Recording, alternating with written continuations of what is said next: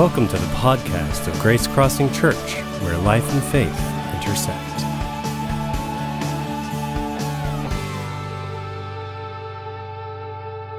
Well, good morning, everybody.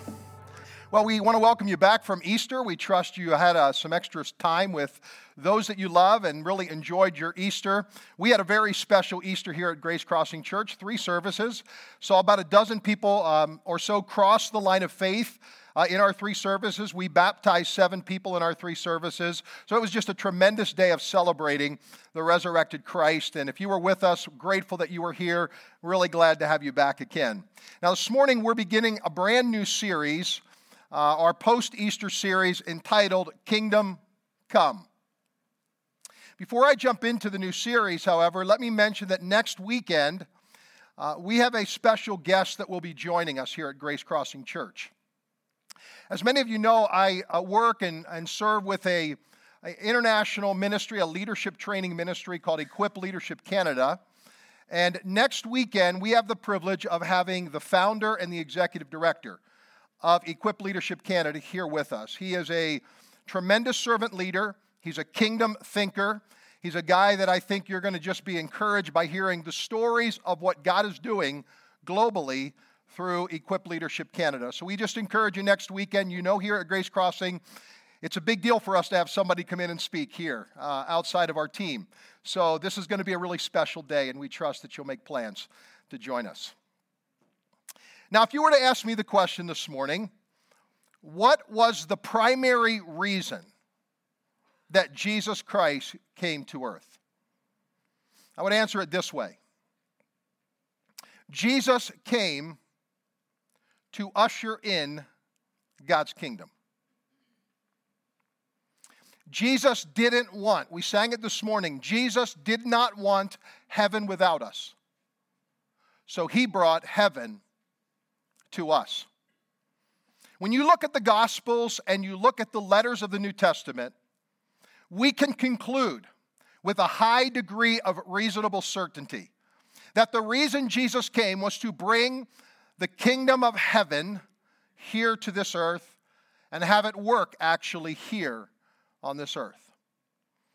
So Jesus establishes his ministry priorities in his first recorded sermon that we read about in the Gospels. It's called the Sermon on the Mount. Contained right in the center of the Sermon on the Mount, Jesus utters a prayer. We know it today as the Lord's Prayer. Many of us in this auditorium have prayed this prayer. In fact, if you grew up like I did in a home that was a Catholic home, you may have learned to memorize this particular prayer. And yet it's a powerful prayer that many of us don't really think about the words that we are saying. Let me say this before we read it. If you want to know what a person really values, just listen to them pray. Because nothing will tell you the values of a person more than the content of their prayers. So here's what Jesus prays. Matthew's Gospel, chapter 6, verses 9 through 10. This, then, is how you should pray. Our Father in heaven, hallowed be your name. Your kingdom come. Your will be done on earth as it is in heaven. So after Jesus tells us who it is we pray to, our Father who is in heaven, he then tells us how we are to pray. And the very first 3 words that he uses are these words: your kingdom come. That was the headline of the ministry of Jesus. When Jesus came to this earth, he explicitly repeats this over and over and over again in the Gospels. He says, the kingdom of heaven, the kingdom of God is at hand.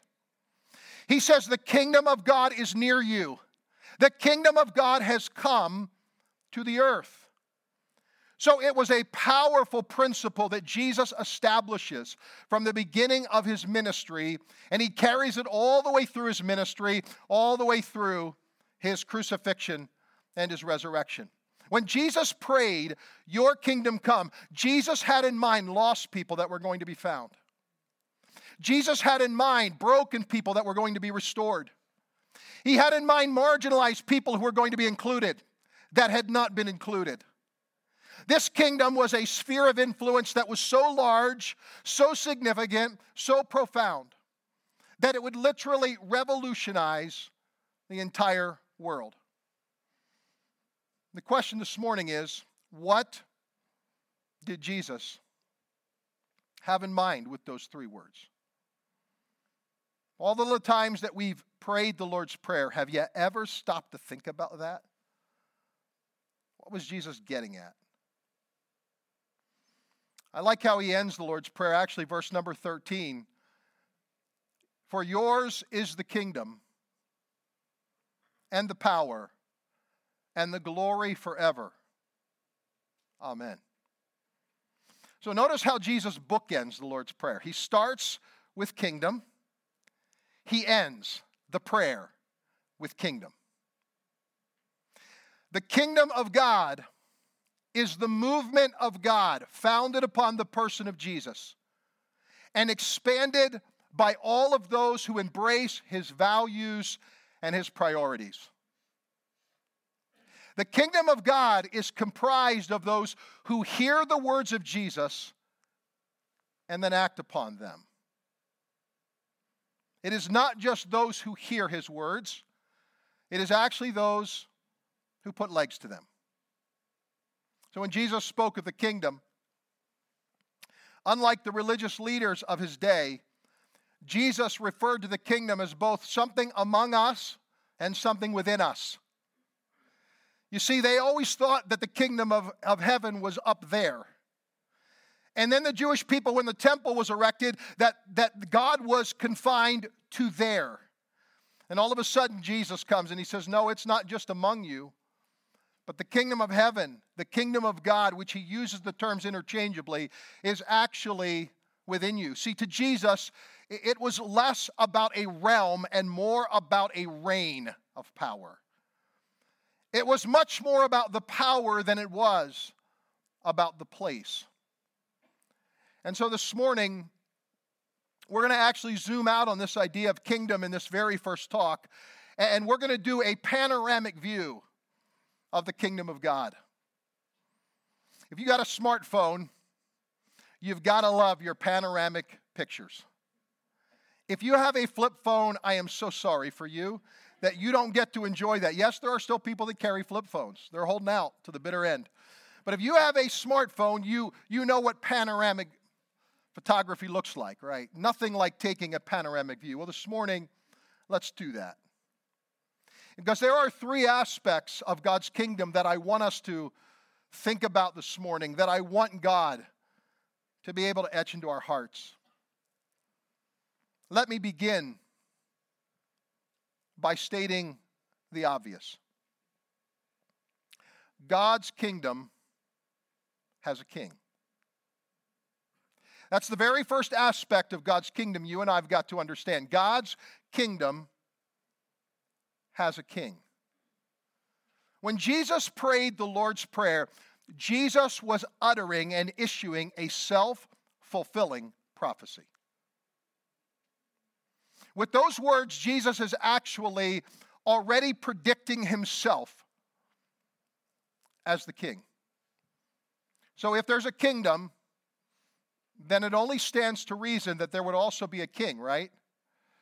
So hours before the crucifixion of Jesus, Jesus is standing before Pontius Pilate. He's being questioned. He's being cross-examined. Pontius Pilate, who is the governor of the province of Judea, is standing, and he had heard all of the accusations that had been railed against Jesus. And now Pontius Pilate has one final question to ask Jesus. In John chapter 18, here was his question. Pilate then went back inside the palace. Notice where he was. He was in a place where he was the highest authority. He was viewed as the supreme leader. He summoned Jesus and he asked him, "Are you the King of the Jews. Jesus said, "My kingdom is not of this world. If it were, my servants would fight to prevent my arrest by the Jewish leaders. But now my kingdom is from another place." "You are a king then," said Pilate. Jesus answered, "You say that I am a king. In fact, the reason I was born and came into the world is to testify to the truth. Everyone on the side of truth listens to me." Now, I want you to notice what Jesus says here and what Jesus does not say. Jesus does not declare himself a president or a prime minister or a governor. He declares himself a king. And Jesus says, "My kingdom is not of this world." He did not say, "My kingdom is not in this world." He said it's not of this world. It's otherworldly. You'll never be able to understand the kingdom of God with a natural mind. And the third thing I want you to notice that Jesus says here is Jesus actually says, "This was the reason that I was born." The final statement that he makes is this. He says, "The reason I was born and came into the world is to testify to the truth." Now, it's an interesting word in the Greek language, because whenever we hear the word testify, we often think of that word as being a witness in a courtroom. Somebody who is avowing to what they saw or what they heard. They are testifying. But actually, that's not the Greek word that's used here. It's a much deeper word. It's a word in first century Greek culture that referred to an experimentation that took place in a laboratory. It meant to validate or to authenticate something as real. So here's what Jesus is saying. Jesus is saying, "I was not born into royalty, I am royalty." Jesus is saying, I was not born to become a king. I am born as a king, and I'm about to prove to you how profound my kingdom is. I'm going to go ahead, give up my own life so that this kingdom of God can be transported into the hearts of multitudes of people and will expand far beyond the reaches of Jerusalem. You're about to see the kingdom authenticated and validated and proved to be just what I promised that it was. So hundreds of years before Jesus is born, the prophet Isaiah actually foretells of the kingdom of God. He foretells of the King, Jesus, in a passage of Scripture that is a messianic passage that we often use at Christmas time. But here's the prophecy from Isaiah chapter 9, verses 6 through 7. "For a child," notice this, "a child will be born to us. A son will be given to us, and the government will rest upon his shoulders. And his name will be called Wonderful Counselor, Mighty God, Everlasting Father, Prince of Peace." Now notice this. "There will be no end to the increase of his government or of his peace. On the throne of David and over his kingdom, to establish it and to uphold it with justice and righteousness." You can always tell when God's kingdom is at work, because it will always have the earmarks of justice and righteousness. Those are two dead giveaways that God's kingdom is at work, because justice is going to be promoted and righteousness is going to exalt a people who actually believe in the King. Of his kingdom and of his government, there will be no end to its increase. Which brings us to a second aspect of God's kingdom that I want you to hear this morning. God's kingdom has a king, but God's kingdom also has citizens. God's kingdom has citizens. Citizenship is the highest privilege that can be afforded by a nation on its residents. Like you, I never take my citizenship for granted. So a few weeks ago when we traveled to Washington, D.C., I actually had an interview with Homeland Security because I wanted to move my TSA approval for travel to what's called a global pass, a global entry pass. And to do that, the final step of it is you have to actually meet with and have an interview at Homeland Security. What a joy to walk in there and know that I am a citizen in good standing with the United States of America. I don't have to walk into a meeting like that with our government and ever wonder or fear what's going to happen to me because I am a citizen of this country, which means I carry all of the rights and the privileges and the opportunities that come with citizenship. You may not be a citizen of the United States here today, but you are a citizen somewhere. And in some country, you have been given the ability and the rights and the privileges that come with citizenship. It's a high honor, isn't it? Now, this morning, here's the question.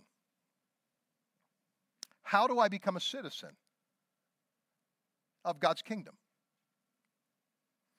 If God's kingdom has citizens, then we need to understand how we become citizens of God's kingdom. Jesus gives us the answer to this in a conversation that he's having with a Jewish scholar by the name of Nicodemus.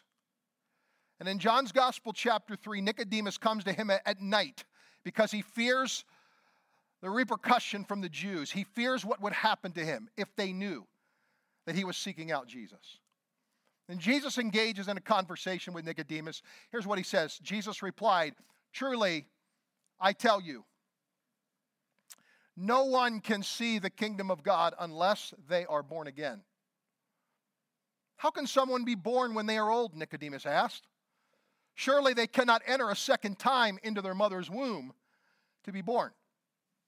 Jesus answered, "Very truly, I tell you, no one can enter the kingdom of God unless they are born of water and the Spirit. Flesh gives birth to flesh, but the Spirit gives birth to spirit." Now here's what Jesus is saying to Nicodemus, and many people read this passage and they believe this passage is exclusively about the new birth. It isn't. It's actually about something so much greater, so much more than even what happens at new birth. This passage of Scripture, when Jesus is talking with Nicodemus, is actually about citizenship.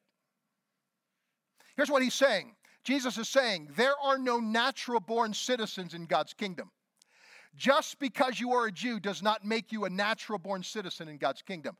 There are only naturalized people.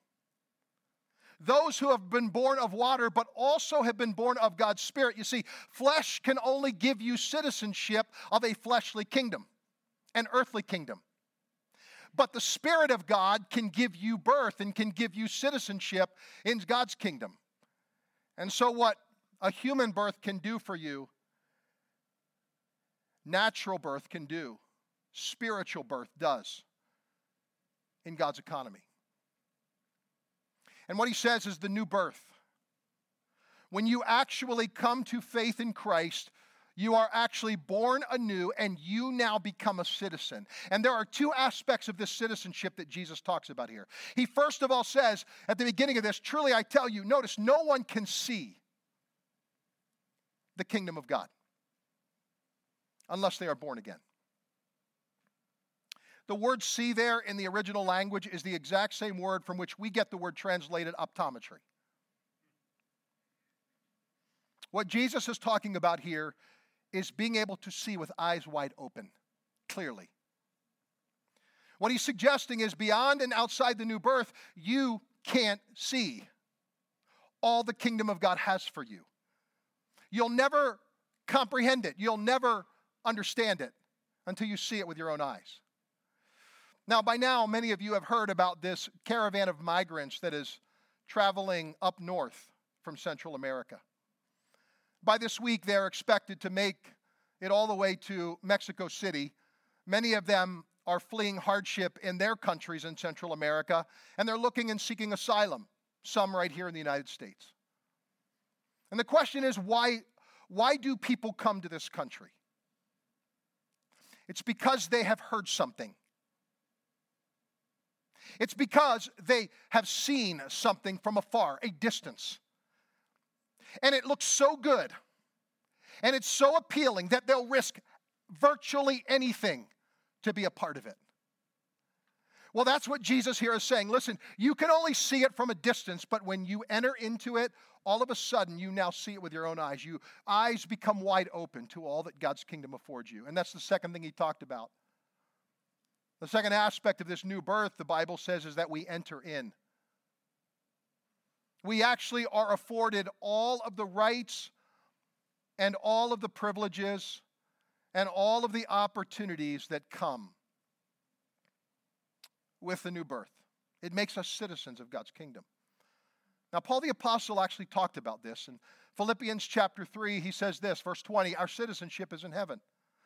Which what Paul is saying there is, when you come to faith in Christ, you don't give up your earthly citizenship, you actually become a dual citizen.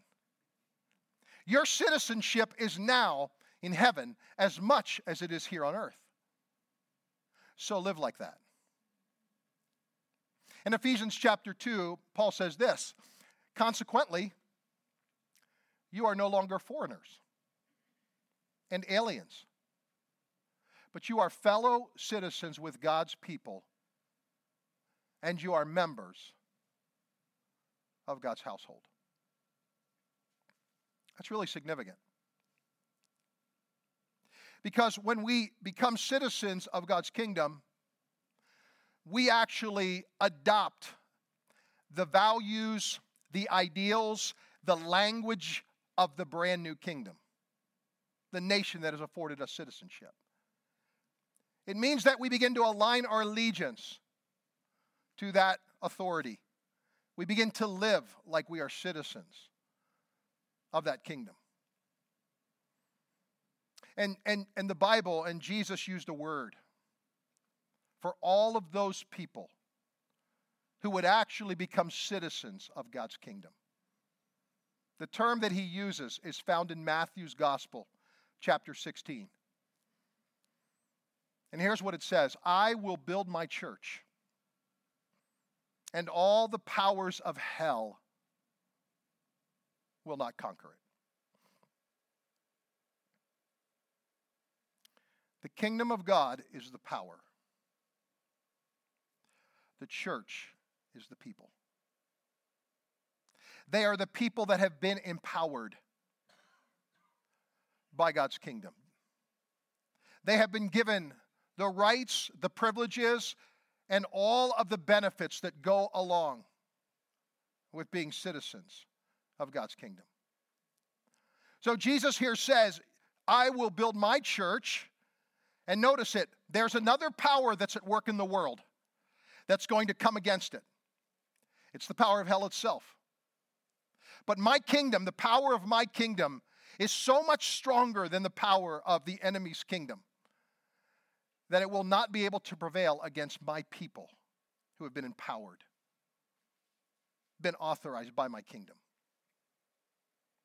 Now, this is really important because I don't often do this when I share, but there's a word that Jesus used here for church. I'm going to use the Greek word this morning because it's a powerful word. It's the word ekklesia. And that word ekklesia in the Greek is not a religious term. Many people, when they hear the word church, they think it is a religious institution. But the word ekklesia was grabbed right from first century culture, was brought into the writing of the scripture, and the word actually means a people that have been called out from, people that actually have been called out of something and into something else.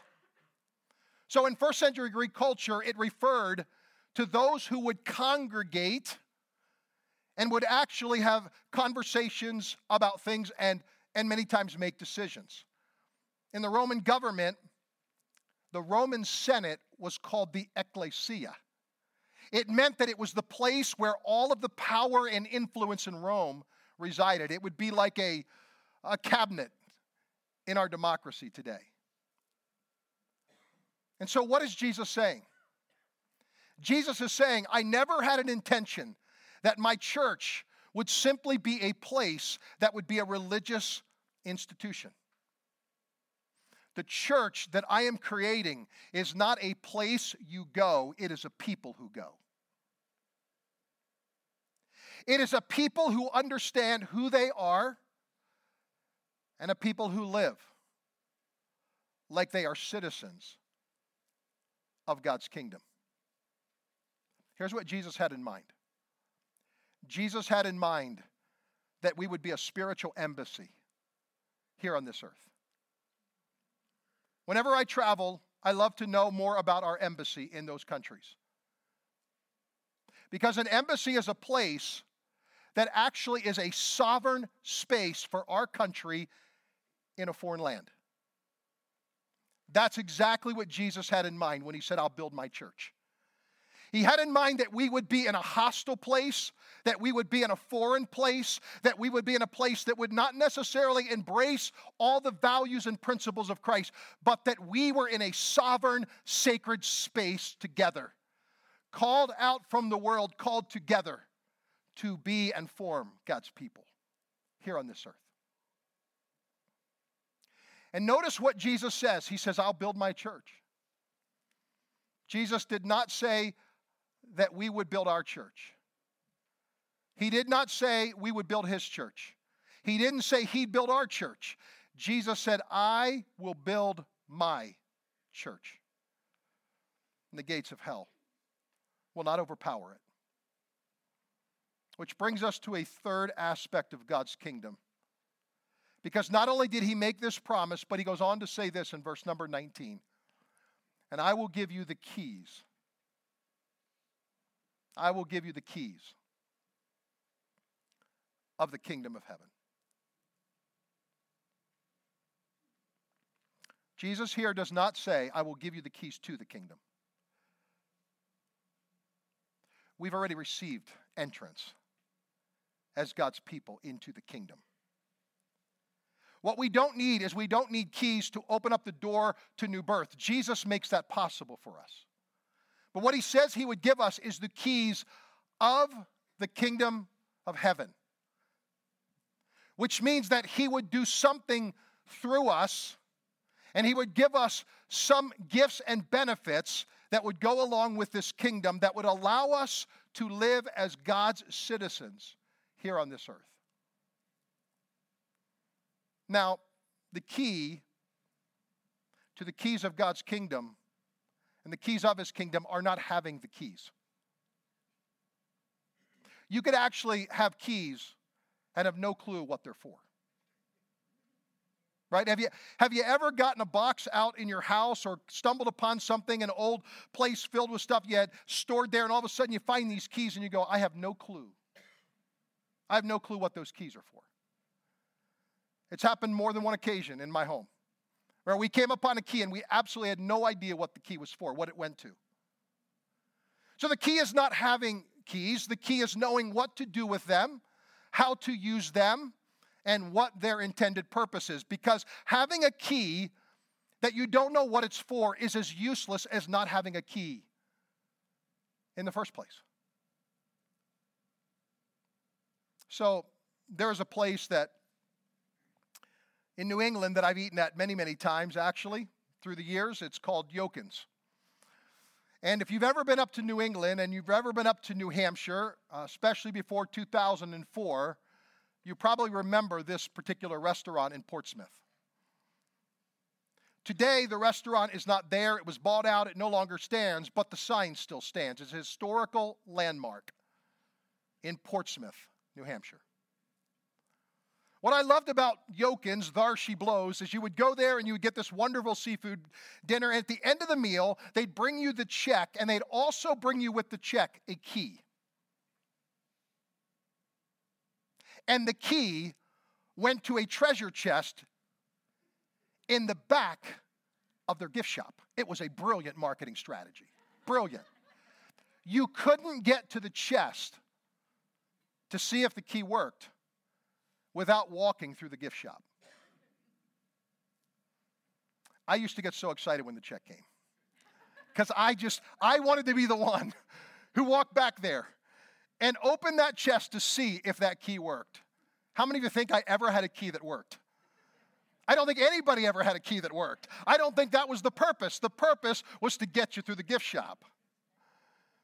Here's the thing. God has given us these keys of His kingdom, and they unlock something. They're powerful. But what we've got to understand is, what are these keys for, and how do we use them? For the next number of weeks, we're going to talk about that.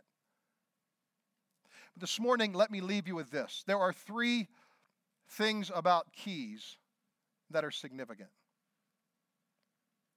First of all, keys give you access. When you get a key, you have access. I will never forget around Christmas of 2009 when the key to this building was handed to me, along with a mortgage, right? So I took the key, and I recognized that there was an M on that key, which meant that's the master key. That unlocks and opens every single door and every single room in this building. I had access at that moment. I could come and go as I please. I could lock it. I could unlock it. And today we have a multitude of keys that open up different things, but there are still just a few master keys that give access to everything. And the reality is this: God wants us to understand that my keys give you access into my kingdom, into my presence, and into power that you've got to access. Second thing about keys is they authorize us. Whenever someone gives you a key, they are authorizing you to use it on their behalf. You ever borrowed someone's car? I have a key to my mother and father-in-law's home in eastern Pennsylvania, which means I can come and go into that home. It's not my home. I don't own it. I don't pay any of the bills with it, but I have the privilege that's been afforded to me. I've been authorized to use it. And the third thing about keys that I want to leave you with this morning is keys give us authority. They give us authority. Whenever we are entrusted with a key, we are given both authority and responsibility. And I want you to notice how Jesus ended His life here on this earth. One of the final things Jesus spoke was this in Matthew's Gospel, chapter 28. Jesus came and told His disciples, I have been given all authority in heaven and on earth. Now notice this. Therefore, because I have all this authority, I'm now entrusting it to you. Therefore, go and make disciples of all nations, baptizing them in the name of the Father, the Son, and the Holy Spirit. Teach these new disciples to obey all the commands that I have given you. And be sure of this: I am with you always, even to the end of the age. We've been given the keys of the kingdom of God, which give us access into God's presence. They authorize us, and they give us God's authority here on this earth. When Jesus prayed, your kingdom come, that's what He had in mind. He had in mind a people that would hear His words and would then act upon them with His authority and with His full authorization to be His people, to be His citizens, His representatives here in this foreign place. This is not our home. If you are a citizen of heaven, this is not your permanent residence. We're going to one day be together as a much bigger family in God's presence, where every tribe, tongue, and nation are going to gather.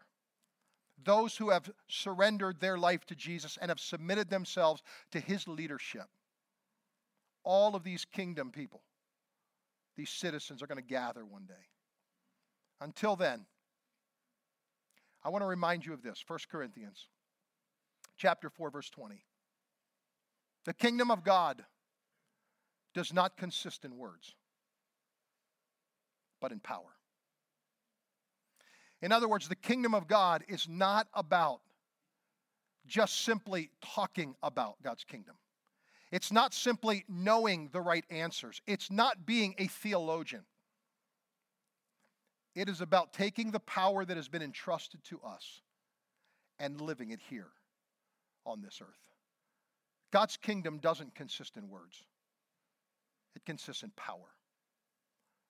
And to that end, I pray that we here at Grace Crossing Church will be empowered by God's Spirit, who's given us new birth, but has also given us the keys of the kingdom of God so that we can be His ambassadors here on this earth.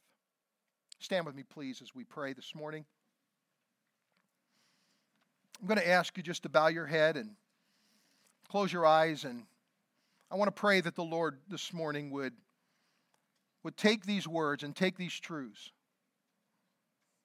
and that as we reflect upon them, as we think about them, as through this week we think about God's kingdom coming into our hearts in a greater way and into this church in a greater way, what is it God would ask of us? What is it God would ask of you? What God is looking for is people who are available and people who are submitted to His authority. I pray, Lord, this morning that you would help each of us, that as we think about over these next number of weeks